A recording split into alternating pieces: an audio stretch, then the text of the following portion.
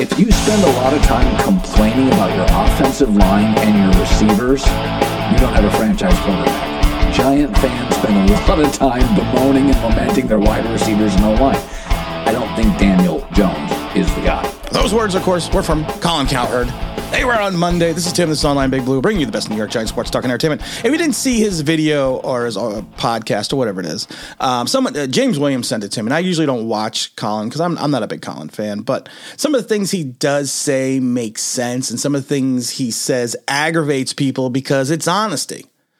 And that's kind of what we do here. It's honesty. And you know what? I've said it a million. There's a small segment of Giant fans that just... what I got to say you really don't want to hear because honesty ain't too high up on your people priority list, right? Honesty? You want honesty? Sorry about that. I jumped in and interrupted Superman. But you know what? There's honesty and there's just things that people just don't want to see because they have their rose-colored glasses on. They have their rose-colored panties on over their head. And that's a problem. And to the idiots in the comments yesterday that told me, and I love it because I didn't respond and I should have, but told me that the wide receivers that Daniel Jones has are so terrible that, and I mentioned Phil Simms and Eli Manning, and they're like, well, Phil Simms had great wide receivers. I'm like, okay, listen, if you want to talk Giant history and you want to talk Giant history with me, don't be stupid. Okay, because I'm going to shred you. Outside of Mark Bavaro, who did Simms have? Mike Sherrard, Ernest Gray, Lionel Manuel, Solomon Miller, Byron Williams, Bobby Johnson, Tom Mulledy, Dan Hasselback. We can go on to Phil McConkey. We can go on the entire lineage of Phil Simms and the wide receivers he didn't have. Because Phil Simms, outside of Bavaro for 3+ seasons, did not have anyone that you would consider big time in the league to throw to. And because the fact that I point out things about Daniel Jones does not mean I'm bashing Daniel Jones. It's called I'm being honest. And if you can't do it and you can't look at it and you can't deal with it, then fucking leave. Go away. Nobody cares. Because your opinions don't matter because you can't be honest about something. I give Daniel Jones credit and people are like, oh, how you bashing Daniel Jones today? It's like, you know what? Maybe you should listen before you leave an idiotic comment. Maybe. It's a possibility. And I'm sorry, if your starting quarterback is averaging 213 yards a game, both rushing and passing combined, those are good numbers if this is the mid-90s. I should say late 90s, mid-80s, 70s. Those are good numbers. But this is 2022. This is the 21st century. We need Buck Rogers. Learn your Giant history before you open your mouth and say something stupid. That's all I'm going to say. That's all I'm going to say. Because someone that's been a fan that only knows Eli Manning, like I said, I go back to Craig Morton. And a lot of people need to Google that.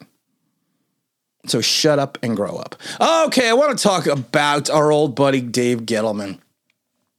I got to give the New York Post credit because they piqued my interest about this. And, you know, it's one of those things. It's almost like, can we start redefining Gettleman's drafts? Can we now start taking a back? And I shouldn't even say redefining. Can we start regrading Gettleman's draft? Because Gettleman, for all of his faults, he may have, if you look back into history, it may not have been the drafts that were his issues. It may have been the coaching staff.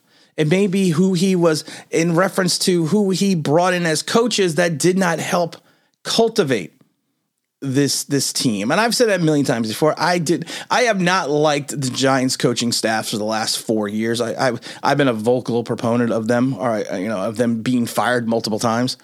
Hated Shermer, hated Judge. I was not a big fan of even when Patrick Graham was successful, I was not a big fan of Patrick Graham. I mentioned that a million times before.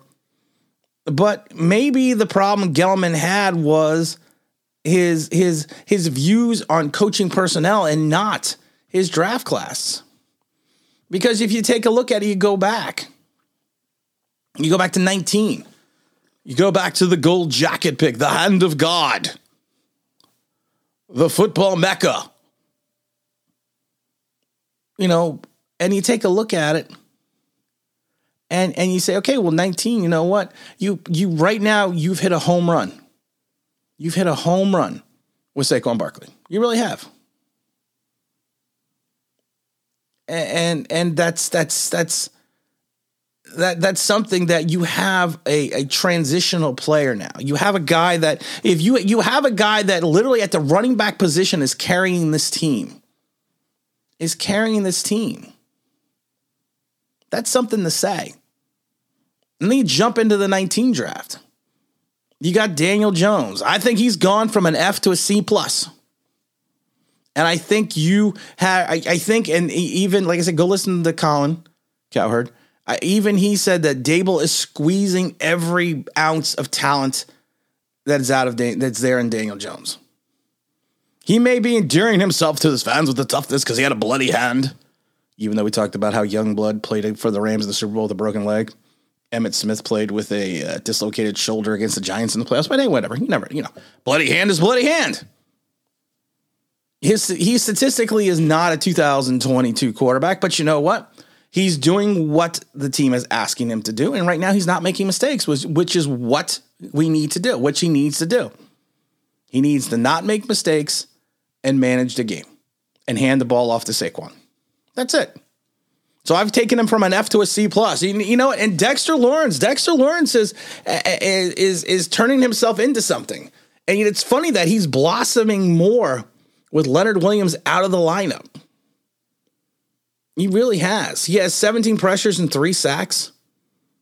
And including he had that one that knocked the Packers out of field goal range. Of course, if you go by the venerable Pro Football Focus, he's the 5th ranked defensive tackle. But he's really stepped up. He's really put up a gear. He really has.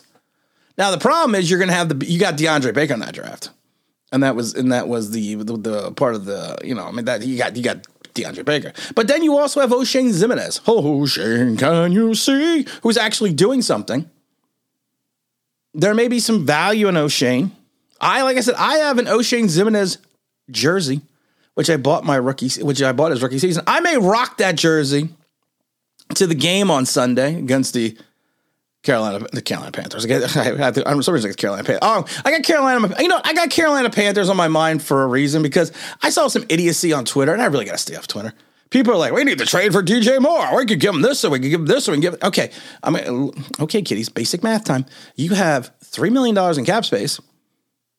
He has $6 million in salary left.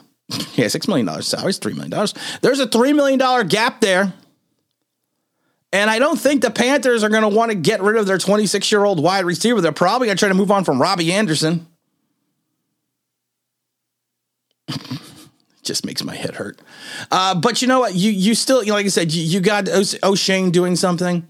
You have the Julian Love, who's now the starting safety and one of the 15 captains.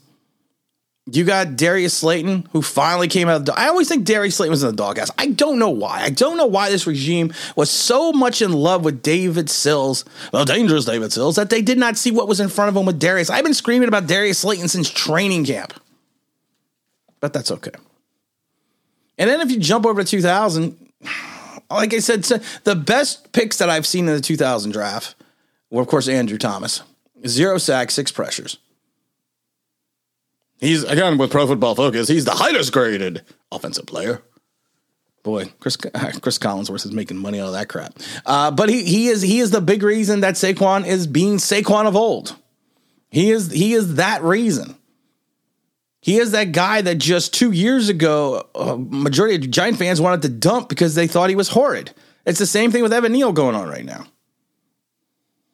It's the same thing going on right now. But he is a home run. He is a slam of a pick. Then you have Xavier McKinney, the only player who was on the field for every defensive snap. He is a guy that is doing what he needs to do. He is a guy that blitzes. He is the guy that roams the defensive backfield. He does everything. He breaks up into that. He broke up the 4th down pass. And then you have Darnay Holmes. Now, Darnay Holmes had the summer of all summers, but you know what? His play has not stepped up to that level, but he's solid in the slot. You have Tay Crowder. I can't say anything about Tate Crowder because Tate Crowder to me, you don't go out and you don't sign AJ Klein, you don't go out and you don't bring back you don't bring back a player, and then you also don't go out and Jalen Smith if you're happy with your inside linebackers. But you know what? He's still doing what needs to be done. And you still have Cam Brown and Carter Coughlin, who are special teams extraordinaires. You got Matt from Connecticut and Shane Lemieux still on the injuries list. So you had a pretty impressive draft in 2020. Now, 2021 is where it gets murky. It gets murky. Can I work it? Kadarius Toney to me is just Kadarius Toney. I mean, I have nothing personal against the kid, but you know what? I can't grade you if you're never on the field. Azeez Ojulari, starting outside linebacker. He's injured right now again, but he had a great rookie season with the 8.5 sacks. Aaron Robinson is an expected starter, but you know what? Aaron Robinson to me is always a step behind. He's a slot guy, but he's still on the team. Rodarius Williams and Rodarius Williams and Smith have yet to come out and contribute anything. But you know what? Brightwell had a game-tying touchdown, his first one. Who did not get concerned when Saquon Barkley went out? I mean, who didn't get concerned? Who didn't freak out a little bit when Barkley went out? But it's just one of those things. He's on the team. He's contributing. So maybe the problem with Gelman was not his draft. Maybe the problem with Gelman was his free agents. And maybe the problem with Gelman is his ability not to find the correct coach or get the right guy to take the job for the Giants. I think those are the things that, like I said, I was never a Gettleman hater. I tried to not justify, but I tried to rationalize some of his moves. And some of those moves you couldn't. Like I said, I understood the OBJ trade, but I didn't get it. Understood it, but I didn't get it. There's a difference between getting it and understanding it. But it's one of those weird things that maybe his problem was who he was picking as a coach and his staff. And we got to kind of go from there. DJ Davidson suffered a sprained MCL against the win. He was injured over in the third quarter on a punt return play. Why you're starting defensive tenders returning punts, I don't know. And the punting team, I don't know, but that's okay. Giants signed Robert Foster from the practice squad. He spent he was with the Giants. He was with the Giants for most of training camp. He's a two-time national champion, 6'2", 196 pounds, played in 30 games, regular season games, with 7 starts in Buffalo and with the Commanders. Spent some times with the Cowboys and the Dolphins. You know what? It's one of those things that at the end of the day, the Giants are winning. They're winning in interesting ways.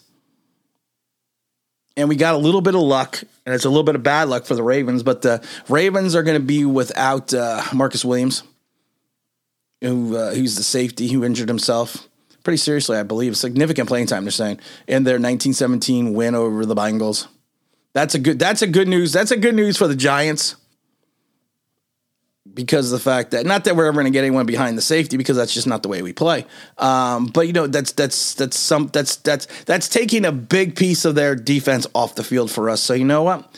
You got to take a look. You got to hope. You got to kind of go from there. We're gonna have a lot. We might do a nighttime stream. Everyone keeps asking me if I'm going to do a nighttime stream. I'm not into doing nighttime streams. I got so much going on in life.